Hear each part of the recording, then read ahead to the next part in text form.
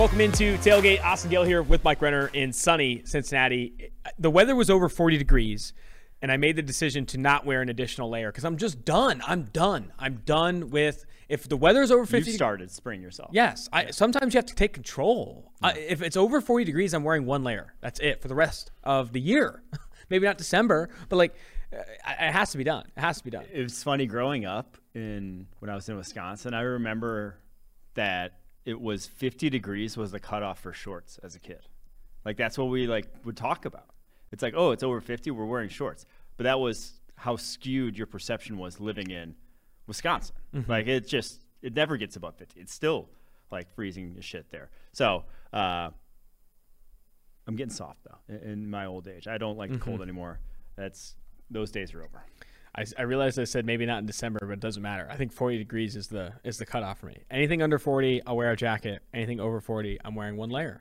I feel like I have to change. I have to change to take advantage of the city here.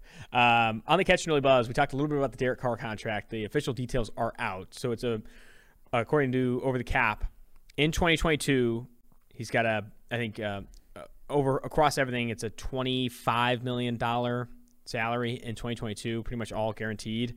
And then after that, they don't guarantee if they could cut him up to 3 days after the Super Bowl and only have $5.6 million in dead cap. So just the prorated bonuses in 2023, 2024, and 2025, they'd be on the hook for. So why would you cut him right after the Super Bowl you just won, though? Exactly. So exactly. They obviously that gives them some time after he wins the Super Bowl. So hey, do we still want him? All of that. So I think you made a great point yesterday when you said, hey, how often do teams even do that, though? How often do teams say, oh, yeah, we can cut him?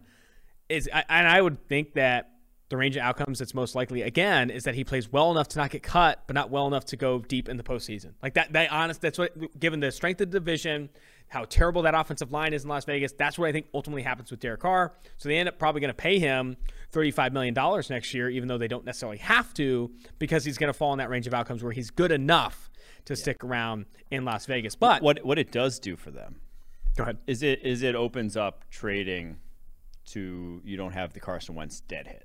If you do want to trade him, dead cap hit. Mm-hmm. So if you do want to trade him, it makes him less attractive to trade partners, but it makes it more amenable to your cap to move on from him via trade. The reason I wanted to bring it up again is, one, to provide some more details on the contract. I still think that this was the smartest decision by the Las Vegas Raiders, because if the range of outcomes hits that he isn't good next year, they missed the playoffs. Okay, let's talk about that. Derek Carr plays okay. Raiders missed the playoffs. They win 8 games. They're not expected to make the playoffs. I think they're plus 190 to make the playoffs. Are you going to just pay him that money and just continue to ride this out? Yes, that's what I'm saying. They are, yes. That feels ridiculous, though. Why? He's a good quarterback. Now, the $35 million in 2023 is where he would fall in the pantheon of NFL quarterbacks. Mm-hmm. It's the $43 million in 2024 and the $43 million in 2025 where it starts to So this is kind of a 2-year bet, you're saying? Probably. Yeah, 2-year bet with the $25 million hit in 2022 and then the $35 million hit in 2023. I'm of the opinion that if this offense is not top 12 next year and they miss the playoffs, I'm considering it. I'm at least considering it. He hasn't won a playoff game in his career. Yeah. What are we doing here? At least Kirk Cousins has done that. Kirk Cousins has won playoff games. That matters. So I would at least be asking the question if they don't make the playoffs. Hell, the 49ers are asking the question when they make the Super Bowl and are trading up and going and or chasing eliteness at the position. Raiders, meanwhile, excited to compete for 3rd or 4th in the division in 2022. The reason I wanted to bring it up again, though, was Good Morning Football was ranking him in the AFC. And a lot of the group, obviously I'm a Good Morning Football alum, and you go on next week, was saying he is a top 5 QB in the AFC. He's the 4th best quarterback in his own division. It's fun. It's easy to say, he's a top 10 quarterback, he's a top 5 quarterback, until you put out a list. Yes. And are you going to put him ahead of Patrick Mahomes? No. Joe Burrow? No. Deshaun Watson? Absolutely not. Justin Herbert? No. Russell Wilson? No. Or Josh Allen? No. There's 6. And I would include Lamar Jackson right after that. I'm not putting Derek Carr ahead of Lamar Jackson. Lamar Jackson won an MVP. At best, even if you want to put him above Lamar Jackson, like Lamar Jackson last year, just say that's him the rest of his career. Sure, you can put Derek Carr above him. So at best, he's 7th. Because he's in to me the tier of Lamar Jackson, Matt Ryan, and Ryan Tannehill. Yes. He's in that tier. He's comfortably ahead of Tua Tagovailoa, Mitch Trubisky, and then the second-year players, right? Trevor Lawrence, Davis Mills, Mac Jones, Well, Zach Wilson. he's ahead of them, but there very well could exist a world where he's not ahead of them also. Yes. Yes. Who would you rather have Trevor Lawrence, right? Trevor Lawrence, why does that not sound right? Trevor Lawrence right now or Derek Carr? Obviously, Trevor Lawrence. Yeah, that's what I'm saying. Like, even then, you would probably still rather have those guys and what they could become. Yeah. I don't think he's even sniffing top 5 in the AFC. And he's borderline outside the top 10, bro. If Trevor Lawrence takes a step forward, if Mac Jones even just plays as well as he did last year, that is the concern, right? That again comes back to like the concern of, okay, you're not chasing eliteness at the most important position in football if, again, this offense isn't top 12 and you're missing the playoffs next year and you're still like, screw it, let's pay him $35 million. Let's do it. And just commit to mediocrity and commit to purgatory in the NFL. Before we get to, we're all in reverse order today. Mm-hmm. We're going to go trivia, then the speak pipes, then the mailbag questions that we'll get to. Before we get into that, I want to highlight the presenting sponsor of this podcast. It is Manscaped. The only true guaranteed quality pickup this season is Manscaped, the leaders in below-the-waist grooming, and above the waist if you like them. The Manscaped Performance Package 4.0 for your skill position will be sleek and smooth enough for the 4-3-40. Support us and head to manscaped.com and use exclusive code PFF at checkout. Because of the ceramic blade, skin-safe technology, your nicks and snags will be reduced. In the season of trimming the roster, Manscaped will make sure you're cutting the right players and not any important pieces of your D. Look, fellas, don't fall off our draft board. The ladies out there think that long nose hair is a major turnoff. The Weed Whacker nose and ear hair trimmer is your solution. Why not use the best tools for the job here? Get 20% off and free shipping with the code PFF at manscaped.com. That's 20% off plus free shipping with the code PFF at manscaped.com. Turn your Mr. Irrelevant into a first-round pick with Manscaped. Let's get to trivia. Quinnebago, hit us. All right. First question. This is from Lance Storer on Twitter. Lance keeps sending us questions. He sends them like every week. He wants you to guess this player. I played for 4 seasons at Kansas State, racking up 25.5 sacks and 39.5 tackles for loss. I got drafted with the 73rd pick in the 2017 draft to my Bengals. My career stats to this point are 8.5 sacks and 12 tackles for loss. Who is it? Don't tell me, Mike. I know exactly who it is, and I just can't remember his name. He had that insane 3-cone. Yeah. What was his name? No longer on the Bengals. Yeah. Oh, my gosh. It's going to make me so upset. Give me a second. I think he went to the 49ers. Jets, maybe? Maybe Niners. I know it's not Wyatt Hubert. I'm saying it's Wyatt Hubert's currently on the Bengals. Yeah, Wyatt Hubert is currently on the Bengals. And he went to Kansas State. Who is it? Jordan Willis. Jordan Willis. That's who it's Jordan Willis. Yep, you got it. That was a great one. That's good. It's a good one from Lance Storer. I hardly know her. Anything else? Yeah, we got another one that says Trayvon Walker currently has minus 550 odds to go in the top 5 according to DraftKings. Name the last 3 Georgia Bulldogs who were drafted in the top 5. Georgia Bulldogs. All right. Was AJ Green a top 5 pick? AJ Green was a top 5 pick. Yes, sir. Good get. Andrew Thomas. Yeah, nice. You got one more. Uno Mosh. Todd Gurley? No, he's not Todd Gurley. Come on, Michael. Figure it out. And go back a little bit. Deeper than AJ Green. Before AJ Green or after AJ Green? Before AJ Green, yeah. Before AJ Green. Wow. Okay, we're going back a little bit then. All right. Come on. I can do this because Roquan was not a top. He was top 10, but not top 5. It's also after AJ Green. Yeah. Don't tell me. I'm gonna get this. Good player. Yes. Some might say very good, depending on who you talk to. Oh my gosh. An absolute stud? There was some debate about it not too long ago, including people. Matt Stafford, yep. Wow, that's solid. That's a good pull. That's a good pull. Here we go. I didn't want to say harking back to our quarterback rankings earlier because that would have gave it away. But yeah, it was Matt Stafford. Nice. Last question here is from Obi ObserveMan24 on Twitter. He sends us a lot of questions too, so keep doing that. Thank you, Obi. He wants to know, and this is going to test your guys' recent knowledge, like how well you've retained your work. In the 2021 draft, 10 players who were in the top 32 on PFF's big board did not go in the first round. Okay. Name those players. 2021. So that would be Jeremiah Usikoromo is definitely one of them. Yep. Trayvon Merrick's one of them. Yep. Christ. That's tough, dude. That's super tough. Who were you high on last year, just absurdly? It's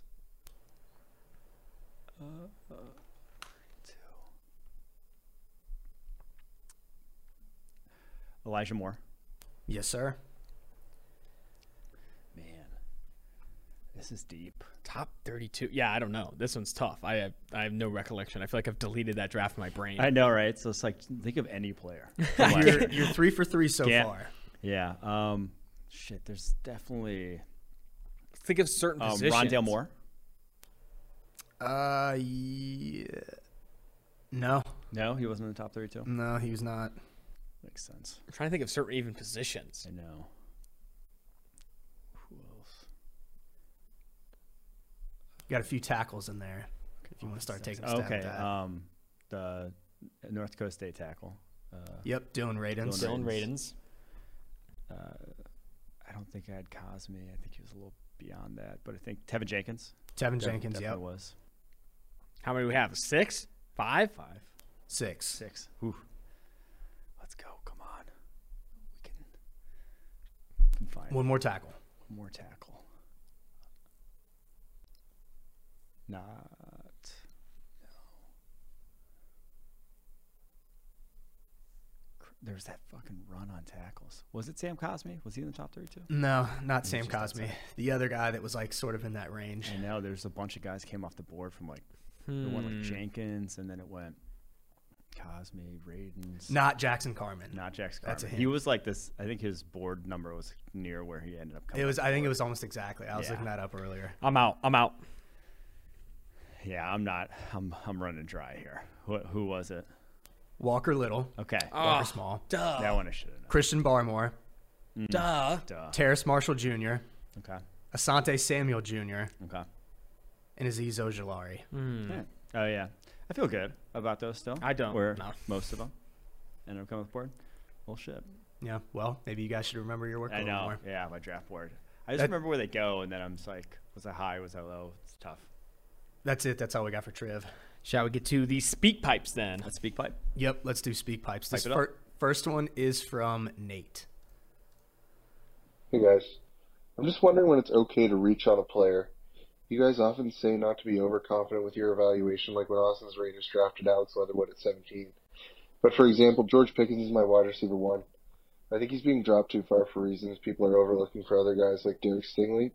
But if you know your wide receiver 1 is somewhere between wide receiver 6 and wide receiver 8 for most GMs, where does it make sense to take him? Thanks, guys. That's tough. That one is tough. I think where overconfidence in your own evaluation, like you didn't mention it, but like it comes back to the consensus board a little bit. Like I think you have to factor in like what you feel consensus opinion I think is that's on a what player. he's saying. He Okay. said if he's 6'8" for most people. Yeah. So I think it comes back to then trade. Like the problem with Yeah. what the Raiders did for most of their was that they never traded back to get those guys. So if you know that no one else in the NFL is going to value him highly, you know you can get him later.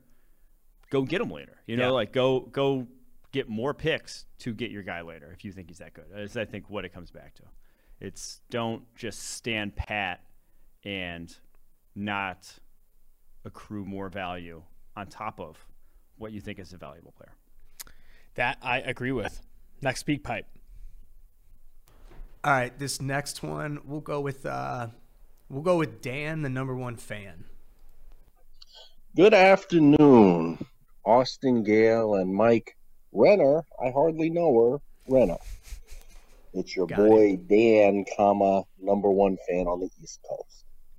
Listen, first things first, I just want to say there is a surprisingly large tailgate fan fiction community, and you guys moving in together has given us ammunition for months to come. So I just wanted to say thank you from the bottom of my heart. Oh no. Second of all, this whole Deebo Samuel drama has got me thinking, is there ever actually a point in drafting a running back? I know, PFF hates running backs, whatever, but seriously, all of the best running backs right now are good for their receiving talent. Christian McCaffrey, Dalvin Cook, Alvin Kamara, Samaje and Perine.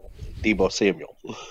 So my question is, would teams be better off drafting wide receivers instead of running backs?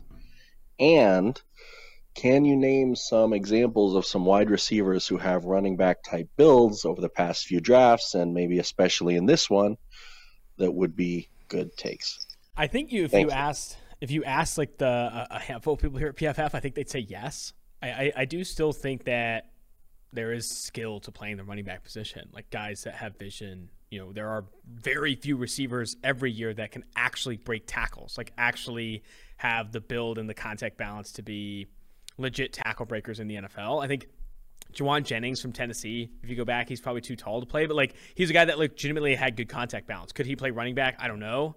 The vision is a really big piece of that. Deebo Samuel's rare, and I think we oftentimes do this where, oh man, I need my next Deebo Samuel. I need my next Tyreek Hill.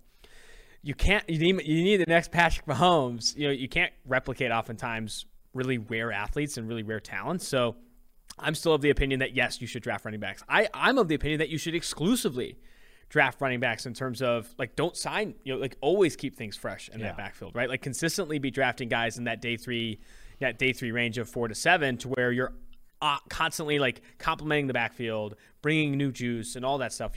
There's a ton of analysis already done on the running back position specifically where, you know, the peak period of their NFL careers is often very early. So if you can get guys on rookie contracts, cost-controlled rookie contracts, and you aren't paying, you know, veterans high dollar and having this complementary backfield, I think that is the best case scenario. I don't think turning receivers into running backs is it's just, I think that's the exception, not the rule. Yes, I agree with that. And the whole him saying don't draft running backs, I think sort of ignores how depleted most positions are by like the 4th and 5th round. You know, you can still find guys that can contribute at the running back position. You're not going to find a lot of contributing wide receivers. So guys in the past who have had that skill set, I think we've highlighted like Amari Rodgers, I thought he was like 215 pounds and 5'11". Like the dude was a running back, legitimately build-wise last year. Coming out of Clemson, went to the Packers, obviously. Who'd the Chargers draft that had like a running back-esque build too that I thought could be one of those guys who is out of Virginia. Whatever, I'll look that up later. But those are two guys past years. This year, I would highlight Dontario Drummond as a guy who makes a lot of sense to flip to running back or be in that mold. But I think the other aspect of this that the 49ers themselves are even going to run into or could run into is you don't want to subject your best wide receivers to more hits. Yeah. You know, like the guys who were saying that are the best, you know, wide receiver running back conversions, like maybe even like the Laviska Shenault or like Treylon Burks, whatever, they're still more valuable when they are running routes at wide receiver. So, yeah, I do think that the whole only draft receiving running backs is a touch overblown in their usage. It's more like you don't want to throw to running backs in the first place. It's kind of the thing about the running back position. You want to be throwing the football to wide receivers down the football field. Joe Reed was the guy I was thinking of, 2020 to the Chargers. Virginia, yeah. But, I do think that you still need running back vision and skill set at the end of the day to a degree. Next. I got one for you before we go on. I'm not saying it's going to happen. I don't even want it to happen. Do you think Jamar Chase could play running back? Yeah. Yes. I was going to say I do too. I mean, he could do the Debo. He's probably the closest thing to what Debo did. He probably has the skill set that's most replicable of that. There you go. All right. This next one is from Austin F. Hi, guys. Austin here. Love the show. And my first question is for Austin. Firstly, on the NFL podcast, Steve said that sometimes you just randomly run around upstairs. Can you confirm or deny this? Secondly, what would be your football numbers and positions? Also, no single-digit numbers unless you're a quarterback. We go in old school here. Lastly, I think the Lions will not take a quarterback in this draft. Overall, I think that's the right decision. I also think that they will win 7 to 8 games this year because they have a fairly easy schedule, and I think the one-score games will regress in the positive direction this year as opposed to how they played out last year. It puts them in the 7 to 12 pick range. My question is, after Stroud and Young, who are some guys that we can try and get in that range that we can expect? Because I don't want to trade up to get Stroud because to me that's just a waste of draft capital. Thanks. Also, fuck you, Renner. Dude, so many people hate you. I don't know why. Yeah. I think it's the pretty boy demeanor. People love to hate you. They love to hate me. It's because they know I can take it. Yeah. Wow. Okay. Do I run around upstairs sometimes? Yes. I have You literally ADD. ran into the podcast room when I was recording the NFL podcast yesterday. Fair. That was kind of incredible, actually. I have ADD, ADHD combined. Yeah. Did you know you can get diagnosed with that?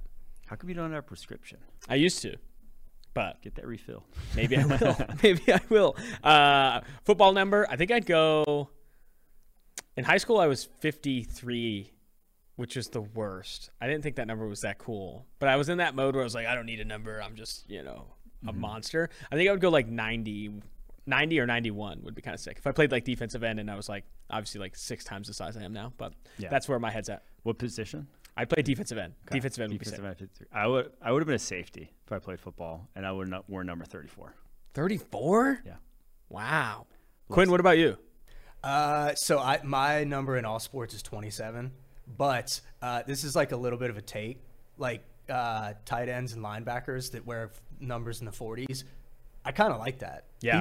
People hate that though. If you go on Twitter, and you see somebody a linebacker wearing a number in the 40s, they're getting roasted. But I actually think it's kind of cool. Maybe that's just me. No, I like the college approach to people wearing numbers. Just wear any number you want. Just look sick. Just go prioritize the sick numbers. That's where I'm at though. His other questions were we kind of got blended there. What were some of the stuff he said? Oh, the next year's draft for the Lions, 7 to 12 range. I know you love Will Levis, the Kentucky quarterback. He could be in the mix there. Spencer Rattler, comeback season, could be in the mix there. I don't know. I actually don't love this next quarterback class as much as some people have been hyping it up. It's much better than this one.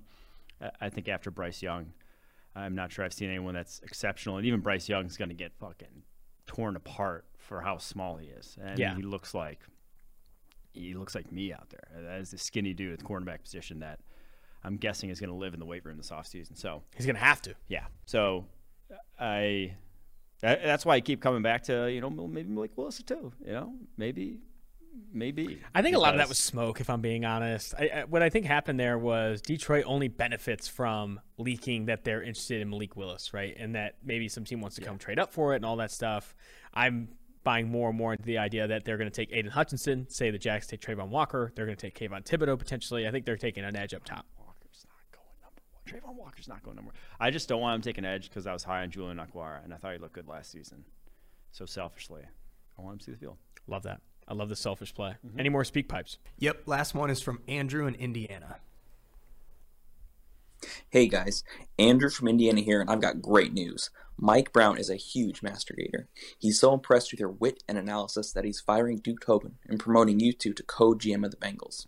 So you've got 2 big questions to answer. 1, who's on the short list of players you're considering at 31? And 2, assuming he's asking for top dollar, how would you handle the Jesse Bates situation? Thanks, and don't let us down. Interesting. How would you handle the Jesse Bates situation? I would simply sign Jesse Bates for top dollar. Yeah, I agree. I think I don't understand. I don't know why they're pushing back so much there. When I talked to Doug Hyde, the reporter here at PFF, apparently there's mixed views on Jesse Bates in the league about him being one of the top deep safeties in the NFL. I will say though, from their perspective, two franchise tags is cheaper than top dollar at safety. You know, 2 franchise tags isn't going to be too much for them.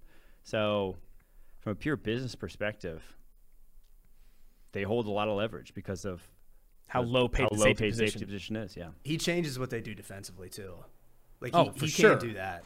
yeah. I agree. I think it's just probably because he's asking for a lot, and they have that leverage, right? The cap guy who's in the Bengals room, who in this case would be reporting to us, is bro, we franchise tag him again, what do we lose? If he's willing to play on it, we just let him play on it. That's probably, the human element gets lost a bit when the obvious financial gain. I mean, it's like any business, right? It's like when you ask me for a raise, it's like, why would I do that? You're a piece of shit. And you're like, damn, that's kind of like how it goes. But, That is. what would I do at 31? I think my favorite thing for the Bengals is corner. Like Andrew Booth Jr., Kyer Elam. Those are the two names that I consistently see getting mocked there. I think that is a dream scenario for the Cincinnati Bengals. And I also like what you've recently said about maybe Linderbaum if he falls that far. If Linderbaum falls that far, you move Ted Karras to guard and you have Linderbaum at center, that offensive line is not just retooled. I think it's on its way up and up, right? That's an insane improvement year over year in the trenches. Yeah, so those three guys that you mentioned, I'd also throw Travis Jones in the mix, the defense tackle. Honestly, at this point, if any of those four are on the board, I'd be very surprised if it's anyone else. Mm-hmm. And then the other guy I think that's kind of maybe short-listy is Abraham Lucas or Bernard Ryman, if they want like a guard to tackle guy for the future. But that seems, like I said, probably those first four first. Lovely. I hope we didn't let them down. Now on to the mailbag. Here are some mailbag questions. Make sure you rate, review, and subscribe to the podcast. If you do, we will answer your questions on the mailbag. Before we get into it, remember this podcast is sponsored by Western Southern Financial Group. While you focus on your roster moves, Western Southern helps advance your money moves. Buying your first home, planning to start a family, wondering how to make your money grow? Yes. Western Southern's playbook of life insurance, investment, and retirement solutions helps you rest assured on game day. Team up to understand needs and address goals with a game plan built just for you. Get started at westernsouthern.com/PFF. The other thing I'll highlight here is PFF is offering 50% off an Elite Annual subscription using code DRAFT50. Elite Annual gets access to pretty much everything at PFF. All the locked article content, the draft guide that has over 400 pages now, 150 prospects, the grades, the advanced data and premium stats. We have grades and premium stats on every player dating back to 2006. You can look at a lot of that historical data, leverage the mock draft simulator, all that stuff in PFF. Remember that promo code is DRAFT50, 50% off the Elite subscription. PFF also launched this podcast called Hutch, a 4-part podcast series with the #1 overall draft pick, Aiden Hutchinson. It came out yesterday, April 13th. Go check it out. Rate, review, and subscribe. YouTube, wherever you get your podcasts. Show includes interviews with Jim Harbaugh, current and former Michigan players, key members of Aiden's family, media members, and draft analysts. Also, myself. Check out Hutch, wherever you get your podcasts. Mailbag. This is from Justin Casey. No, this is from Thecole. Why was Dameon Pierce so underutilized?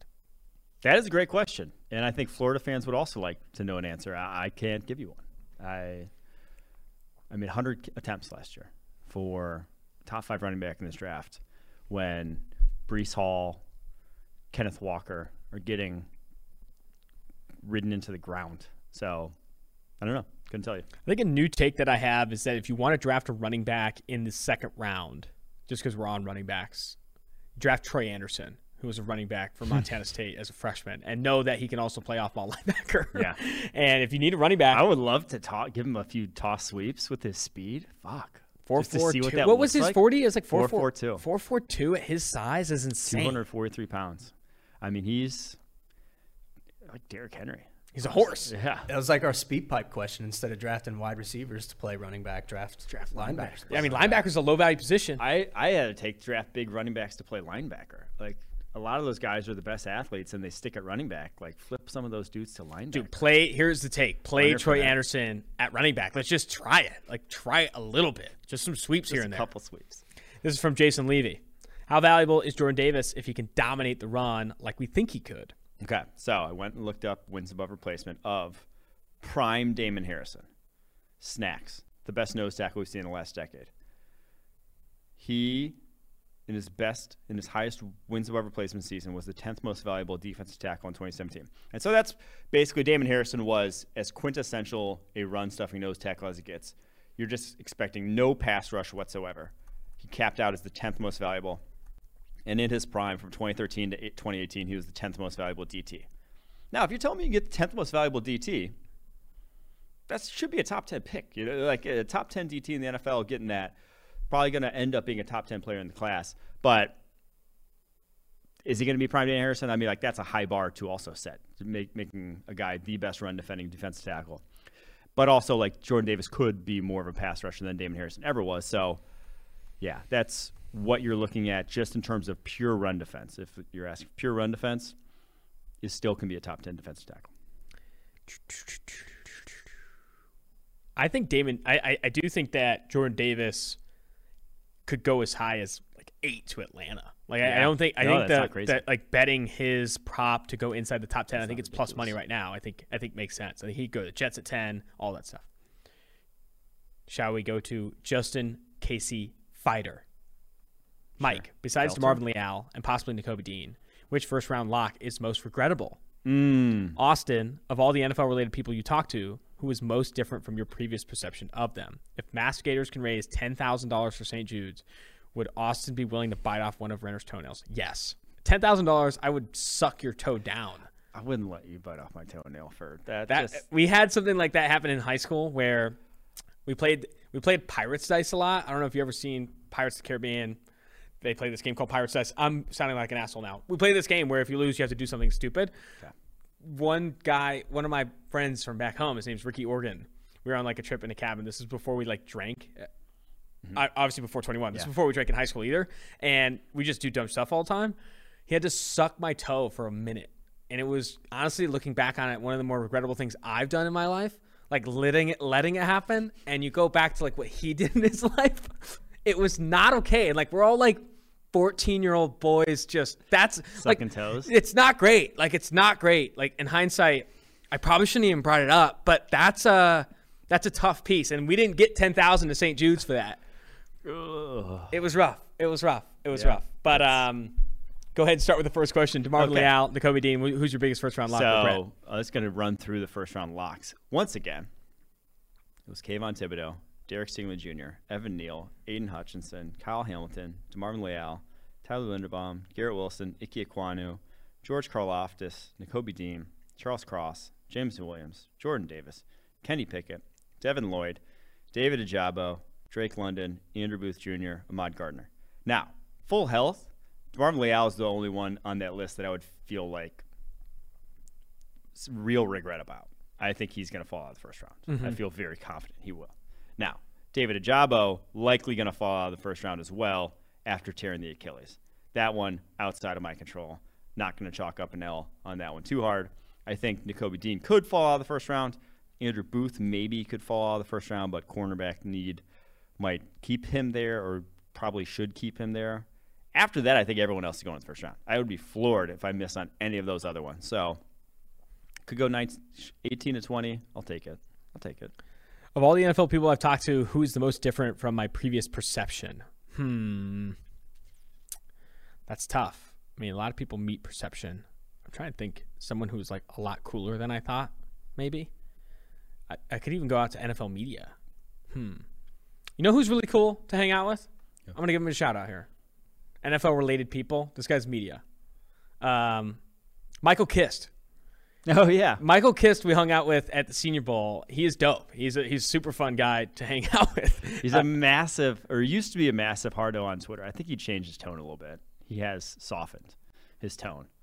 But my God. Let me shout out his Twitter. Did not expect him to be as cool as he was. So he's currently the SB Nation executive producer. Yeah. He did a lot of stuff with the Eagles in the past.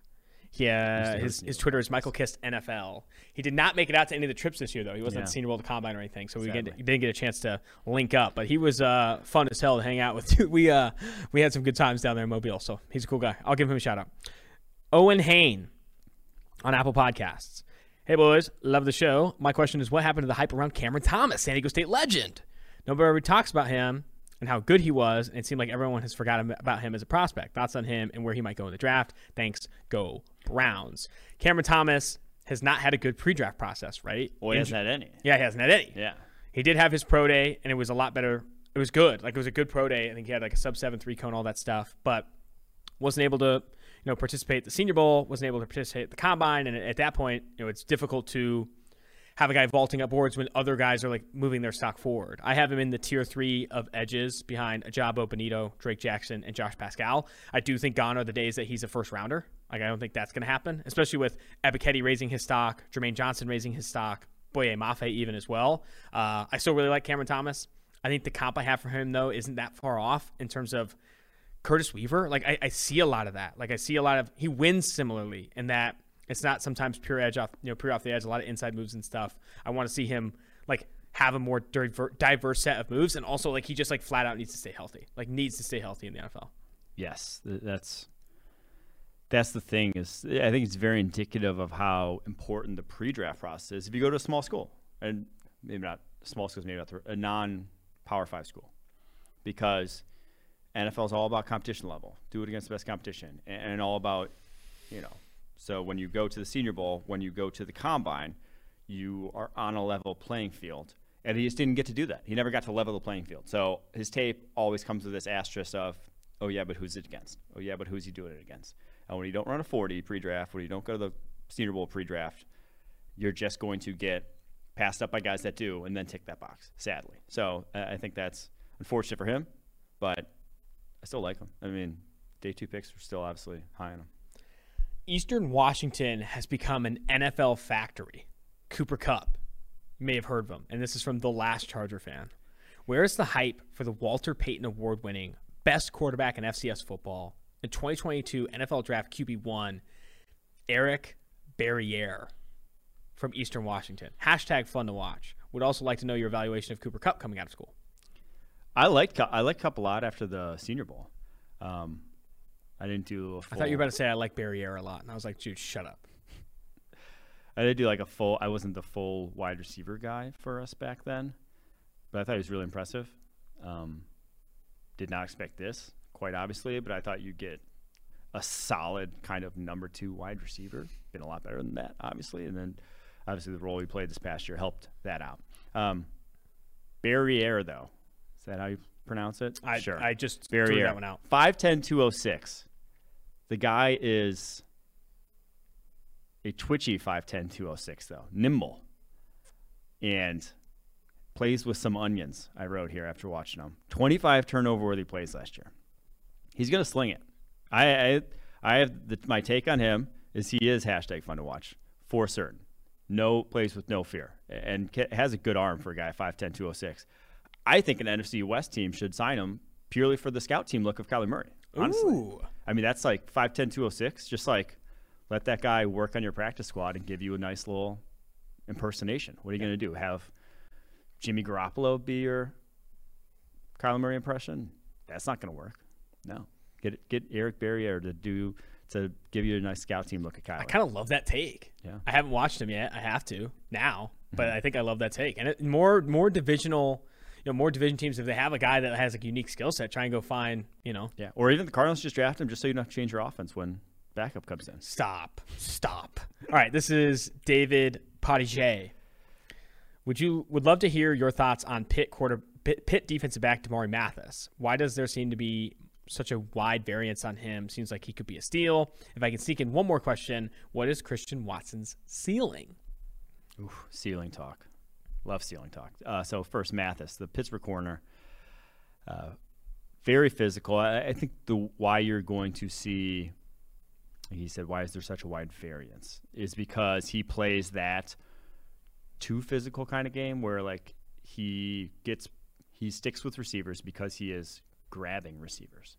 And that's always going to be polarizing when certain guys play kind of like J.C. Horn last year. You had massive fans of J.C. Horn, and you had people who were, Sam Monson calling him not a first-round pick. Damari Mathis last year, 9 penalties. The year prior to that, full season prior to that, because he missed 2020 with a shoulder injury, but 2019, 8 penalties. That's a lot for a collegiate corner because, again, there's no illegal contact. So it's all holdings, all PIs. So that's the worry with him. Heck of an athlete, though. Bigger wingspan for a smaller guy. Definitely worth a pick somewhere on day 2. But I'm wary of those guys because I'm not sure that gets fixed, truthfully.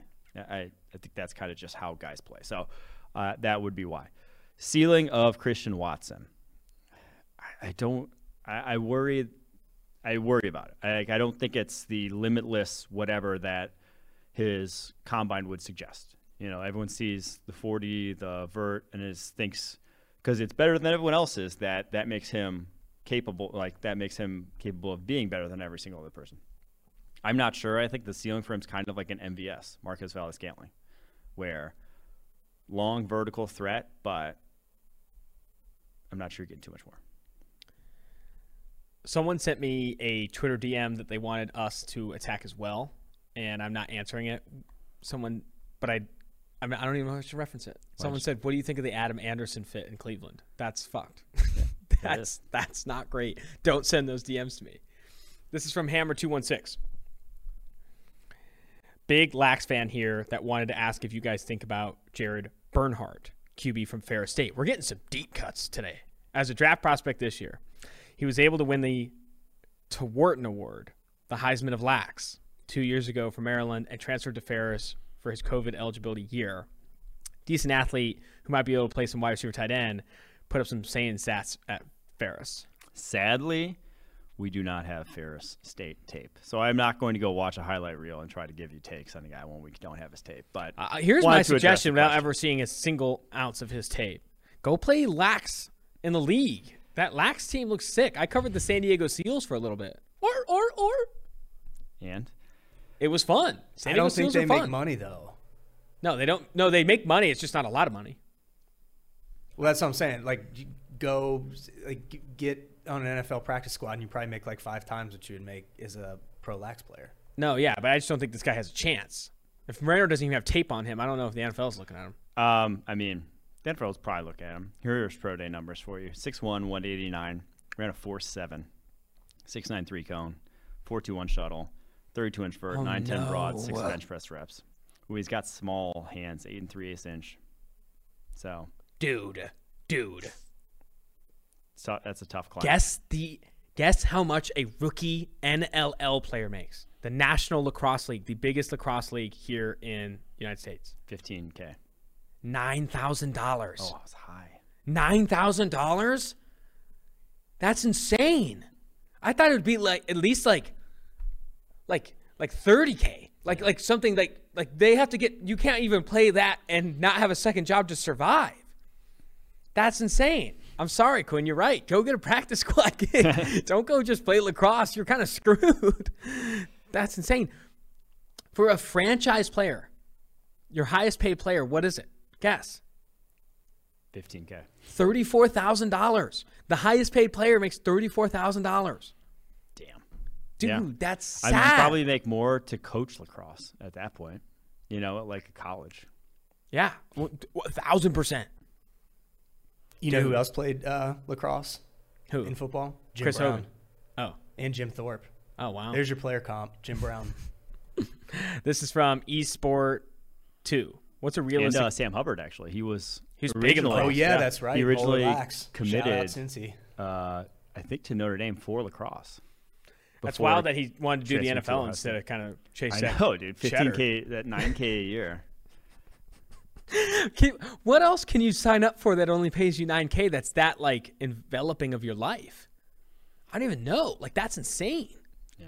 It almost feels like illegal. I mean, I'm not trying to call it the NLL here, but well, I mean, if you think about how much time they probably practice plus games, it's probably not going to end up being that much a week. How many NLL games do you think? I mean, they probably can get like it's passes probably a minimum wage job at least. They play 18 games a season. Say they're 3 hours long. Mm-hmm. They're making about $160 an hour. I guess they're getting well paid.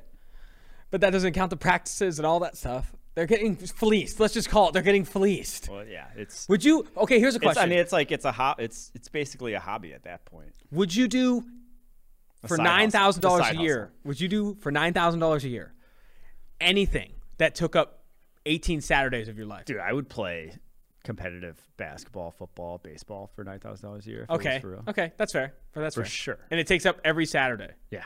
Okay. Definitely. All right. This is from eSport2. What's a realistic stat line for Trevor Lawrence this season? Okay. So I went back. Kyler Murray's year 2. He went for 3,971 yards, 67.2 completion percentage, 26 TDs, 12 interceptions. This is year 2. Kind of a little breakout, whatever. I think you can expect a little more yards, a touch lower completion percentage, but that's hopefully, if T-Law is going to be good, that's your starting point. That's where you want him to end up this season. So I think he has to hit it. Yeah. Right. Has to hit it. We need to see it from T-Law. This is from Bad News Barons. What are your guys' opinions on SMU players from last season? Tanner Mordecai, the quarterback, tight end Grant Calcaterra, wide receiver Danny Gray, and then wide receiver Reggie Robertson. I watched a lot of Robertson and Calcaterra. People keep telling me to watch Gray. He wasn't in my wide receiver rankings. I haven't watched him. I want to go back and watch Danny Gray. Gray's sweet. He's probably the best of the bunch. Mordecai, I don't think is really much of an NFL prospect. Calcaterra is a good wide receiver, but we've talked about him in the tight end rankings. I think he's one of the best natural route runners in his class, but he is just 1, undersized, 2, not an inline blocker, and 3, already retired because of concussions. So that's 3 strikes. Yeah, he won't get drafted high with those 3 strikes. But if you need a receiver at the position, there aren't too many better in this class. Gray is dynamic. I mean, he ran low 4.3s at the combine. Sadly, only ran a few routes at the Senior Bowl before getting hurt. But he has separation ability. Is just a disastrous body catcher. I mean, he does not have good ball skills. I think he had double-digit drops each of the last 2 seasons, I believe. So that's the worry with him. Roberson's just fringe NFL prospect, truthfully.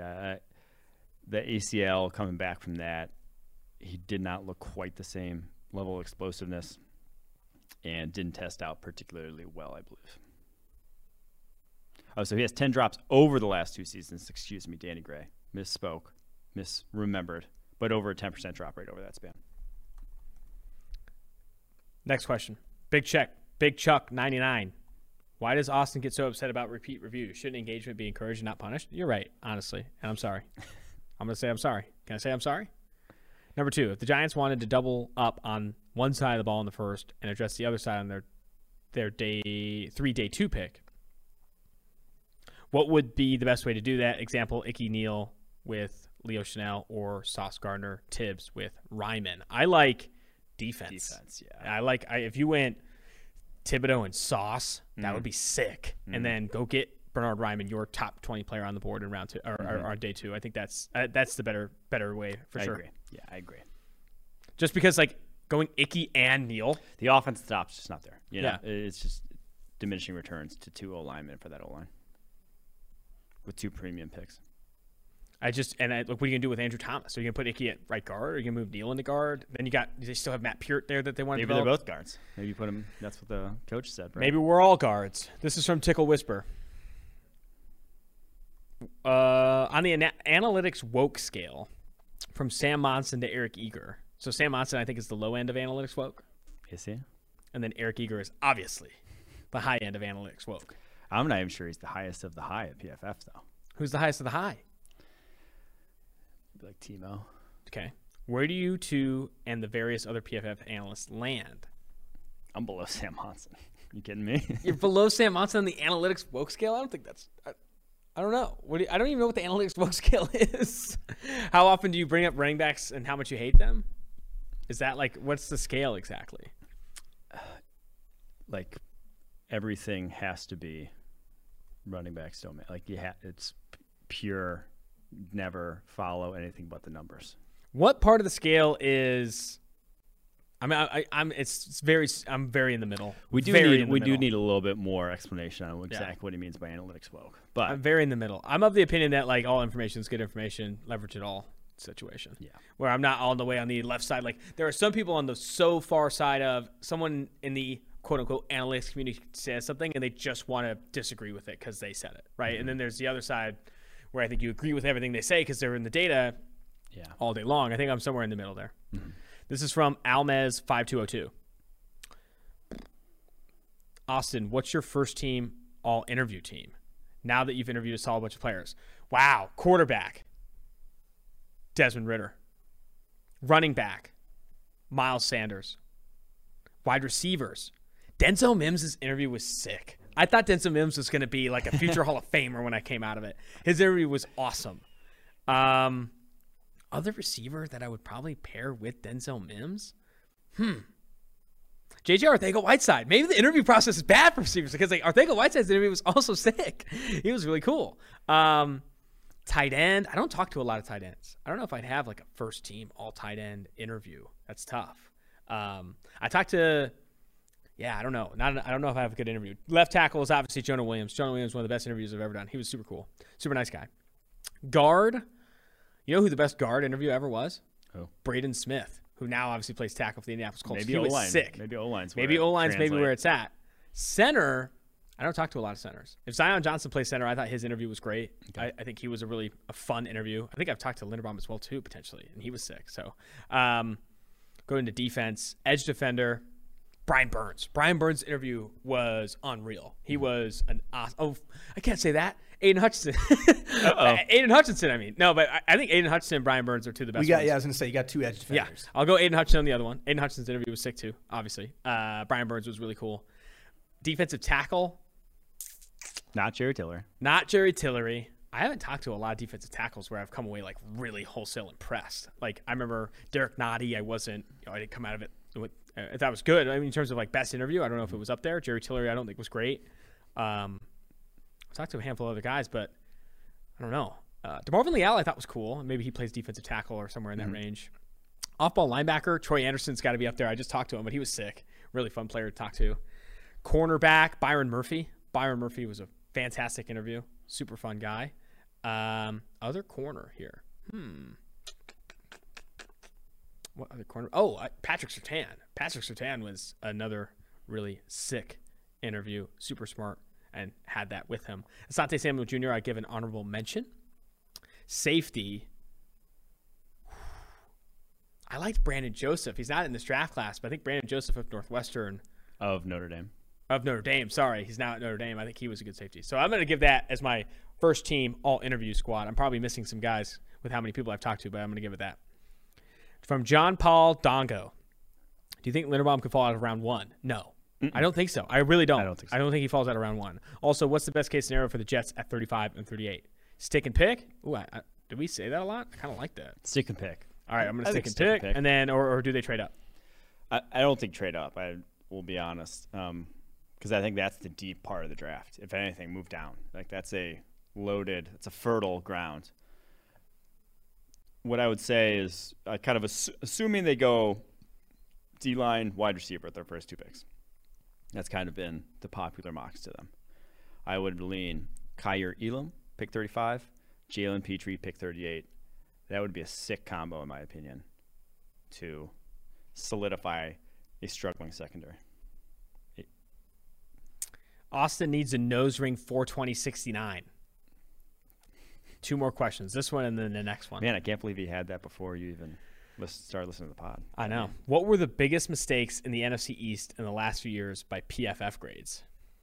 Yeah, I'm not sure the grades really help with that. I don't know. Yeah. But we'll just say the biggest mistakes from each team. For the Giants, it was every free agent they signed.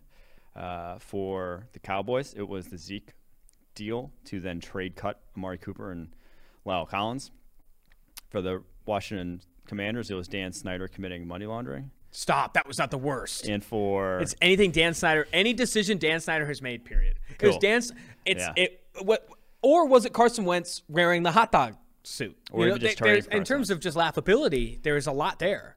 And for the Eagles, probably Jalen Reagor over Justin Jefferson. I think that was quick and easy, but it was great. I think that was fantastic. Yeah. Last one. A lot to choose from. Last one. This is from Lucido T. Which receivers that could realistically be available at 33 would be the best fit for Trevor Lawrence and the Jags? George Pickens. That's the dream. That's your number one potential sort of guy that is something they just don't have. That's your ideal scenario. The more I look over this draft, the more I believe, though, he's going to the Packers or Chiefs the back end of round 1. I love it. I think George Pickens should comfortably be a first-round player. I think that'd be insane if he is available on day 2. That's going to do it for this episode of the podcast. Make sure you rate, review, and subscribe to the pod. If you want to continue to get on the mailbag episodes, make sure you rate, review, and subscribe. Drop a 5-star review. Leave your question in there, and we will make sure to answer it. Until next week, we got off-ball linebacker rankings, cornerback rankings, safety rankings, one more mailbag, and guess what week it is? Draft week? Draft week. Birthday week? It's your birthday, too. No, I don't. What are we doing for your birthday? Watch them draft prospects. Not going to rage? Probably going to write a 2023 NFL mock. So Let's go. All right, that's going to do it for this episode of Tailgate. Make sure you rate, review, and subscribe to the pod. See you guys later.